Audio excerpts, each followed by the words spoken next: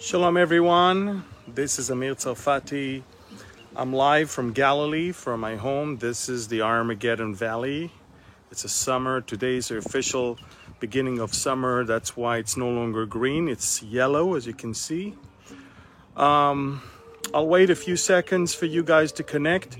I've got breaking news about the dissolving of the Israeli government, breaking news about what is going on in Russia and Lithuania, and what is going on with the US Fifth Fleet and the Iranian Revolutionary Guards and other things that are super important. So I'll wait a few more seconds. Again, Armageddon Valley right over there, as you can see, that flat area. Today is officially the beginning of the summer, the first day of the summer, longest day of the year, the 21st of June. And again, I'll wait a few seconds and we're gonna start.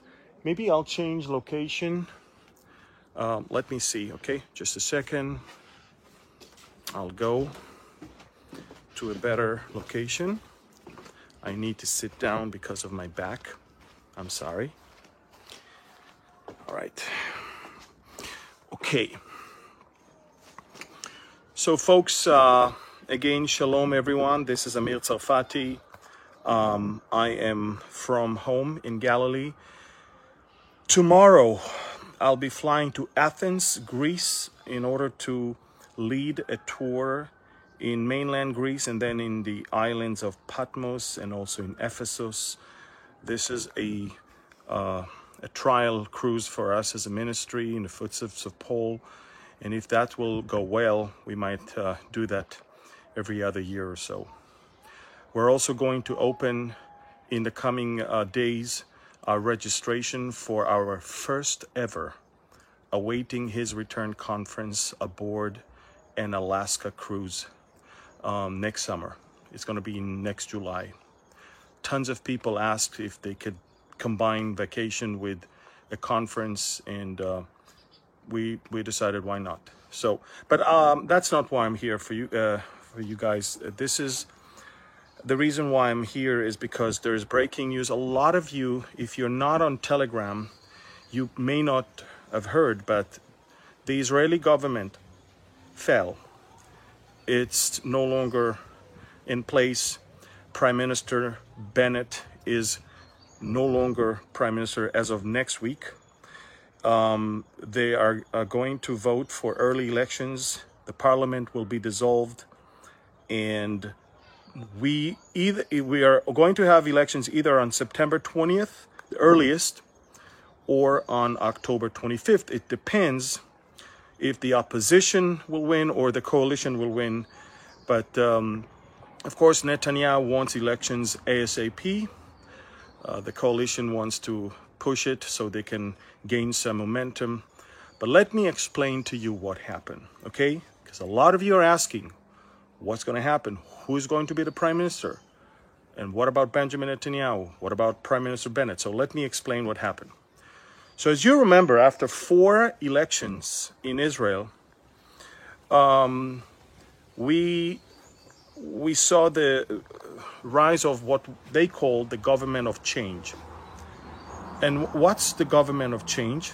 The government of change was, we're going to change everything, okay? This is the first time we've ever seen right wing sitting with left wing, sitting Jews and Arabs. And there was really only one thing that was in common for all of them. And that's not the success of Israel necessarily. It's the hatred towards Benjamin Netanyahu. They decided that they'll do whatever it takes. Because after 4 rounds, when they couldn't beat him, they realized our only chance to get him out of the prime minister's office is if we join forces, even if we don't agree about anything. Let's join forces, get him out of the prime minister's office, drag him to a fake trial on corruption that never really happened. And by the time he's going to be so tired and the public will be, watching him more on screen and in the courthouse than as prime minister, everything will be okay. Well, everything is not okay. Why? Because we've seen more violence. We've seen more giving up the Jewish identity of the land. We've seen more demands of the Palestinians and local Arabs for their own state. We've seen more Palestinian flags in many different Israeli towns, yet Israeli flags people were afraid to even raise because God forbid what the Arabs are going to say. We've seen how we are appeasing the Palestinians every day, and every day all we got is terrorism.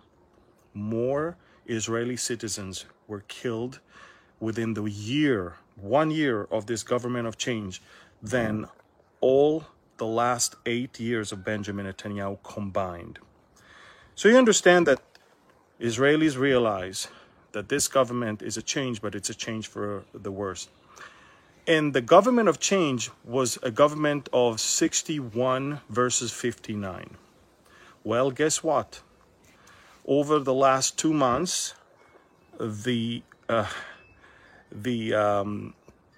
one that was the game changer, the breaker of that, in order to cause the majority to be lost, Idit Silman, she left the coalition and joined the opposition. So Prime Minister Bennett lost his majority and he could not govern anymore. He could not pass any laws. He could not renew any laws, or he couldn't govern. And he realized that he was about to lose another member of parliament. And he realized that within a week or so, he's actually going to lose in every vote in the parliament. And this is why, in order to save face, he decided to step down and cause the deputy prime minister, or the foreign minister, Yair Lapid, to be the prime minister, the interim prime minister, until the elections. Now, let me explain something. They dragged Netanyahu to court for champagne that cost $30 a bottle. Yet they renovated Bennett's house in over $12 million. And now Bennett stepped down, and his house had $12 million invested into security arrangements and reconstruction of this whole neighborhood, because he wouldn't even enter the prime minister's residence. Now, the interim prime minister will walk into the prime minister's residence in Jerusalem without a problem. How come suddenly the prime minister's residence is okay for this one, and for the other one it wasn't? Think about it.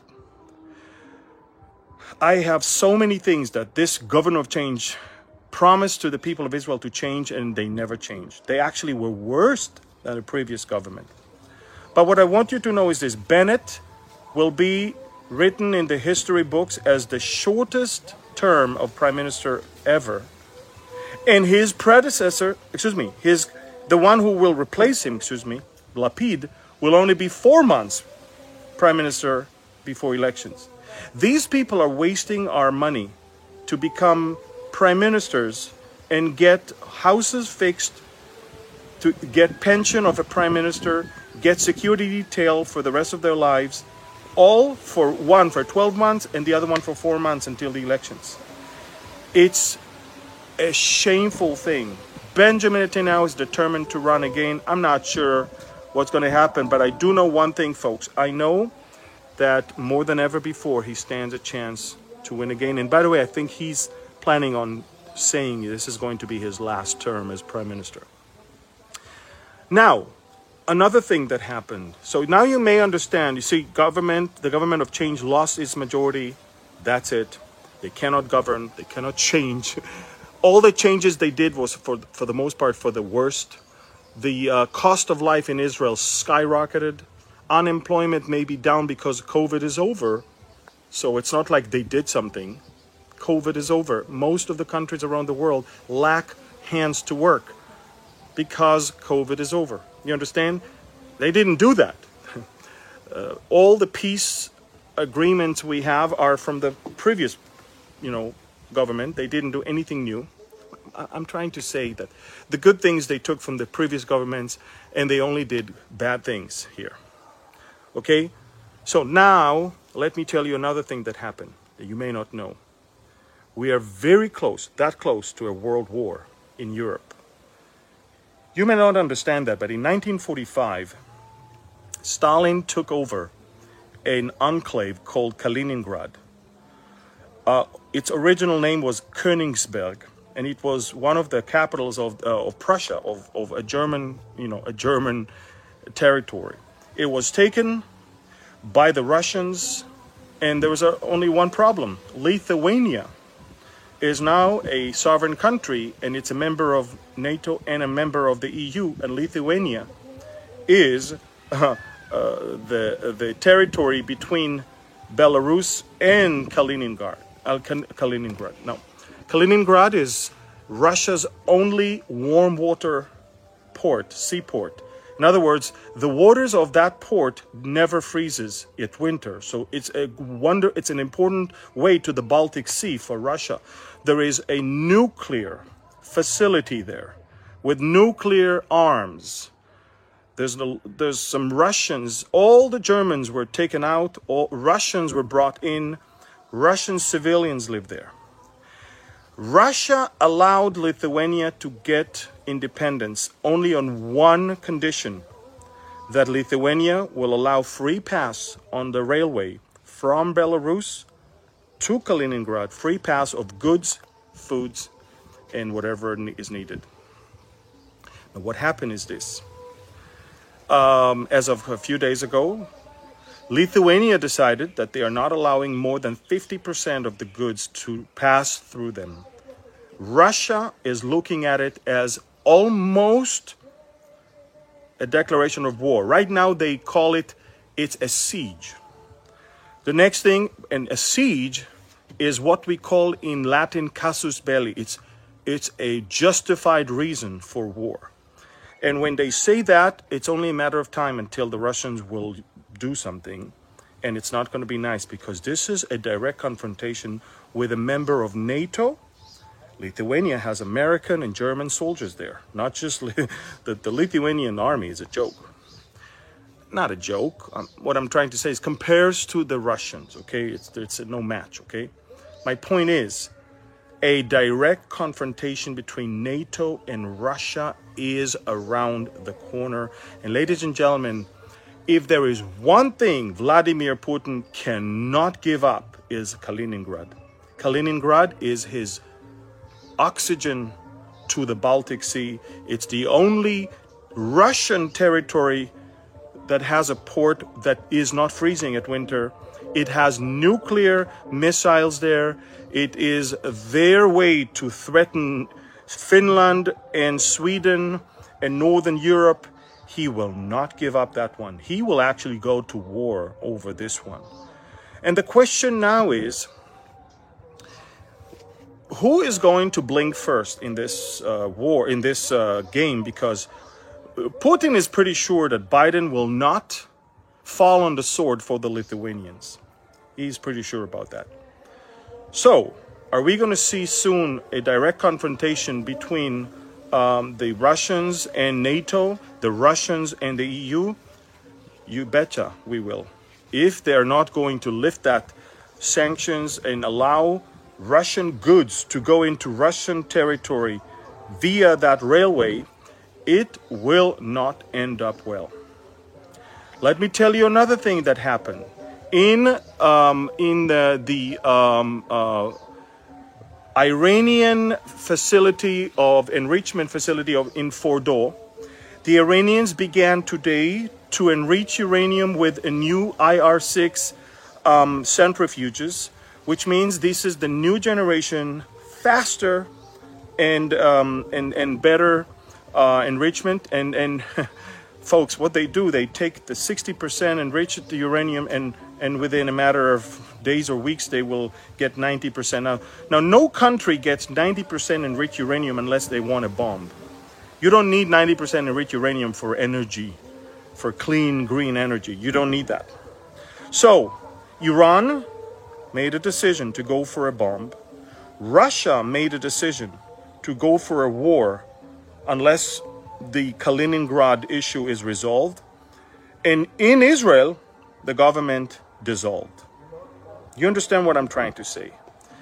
I'm trying to say this is the weak spot that this country is in right now, and Iran is with its back to the wall. Russia is with its back to the wall. And there is an agreement of gas between Jordan, Lebanon, and Egypt that was signed today. Remember my update about the energy? Now watch what happened. Israel is not part of the agreement, but Israel is a big part of the agreement behind the scenes. Why? The agreement is that Egypt will sell Lebanon gas via Jordan and Syria, okay? So the only problem is that Egypt doesn't have gas. The gas that Egypt has is not even enough for the Egyptian own consumption. And guess what? Egypt increased its gas purchase from Israel over the last couple of months because Egypt needs more. Why? Because Egypt takes the Israeli gas, remove the label made in Israel, put the label made in Egypt, and is taking that gas via Jordan, through Syria, all the way to Lebanon. This is such a big joke because we could have sent our gas straight to Lebanon, half the way, half the price, but it's their hatred towards us that makes them buy our gas via Egypt, Jordan, and Syria. The gas literally makes all the way a loop in the Middle East. Instead of going straight up north, it goes south, east, north, west. This is the picture of the Arab lunacy that those who don't have peace with us. And those who do have peace with us are enjoying the fruit of that peace every single day. So you see, there's a lot that is going on. A lot that is going on. I will keep you up posted with what's going on with the Russians, what's going on with the Iranians, what's going on with the gas, but more so what's going on with the Israeli political crisis. But I want you to pay attention, and I beg you folks, listen to me. Download Telegram Messenger. Follow, subscribe to my channel. It's free of charge. It's the safest channel. I can post there anything I want without being shadow banned or restricted. This is the best thing you can do. I have 272,000 subscribers. That's the only channel that is mine. If you find other channels with other names, Behold Israel, Amir Tsarfati, all these channels that have less than 272,000, they're not me. A lot of people are telling me, Amir, we don't get anything from you. Of course, because you don't follow me. You follow someone who calls himself Amir or someone who calls himself Behold Israel. But that's not my channel. And there's an easy way to know that it's my channel. 272,000 subscribers. All the others have 100, 500. They're all fake. They're not me. I'm not even sure what they write there. I don't even want to know what they write there, but it's not me. So please subscribe to Messenger, to Telegram Messenger. Find my channel, and you will be updated every single day. Again, thank you. God bless you, and see you on Messenger, on Telegram Messenger. And again, pray for us as we are doing the Footsteps of the Pole. Starting from tomorrow, I'm going to fly to Greece and be there. I'll keep you updated from Athens, from Corinth, from Thessaloniki, from Patmos, and from Ephesus. Thank you. God bless you.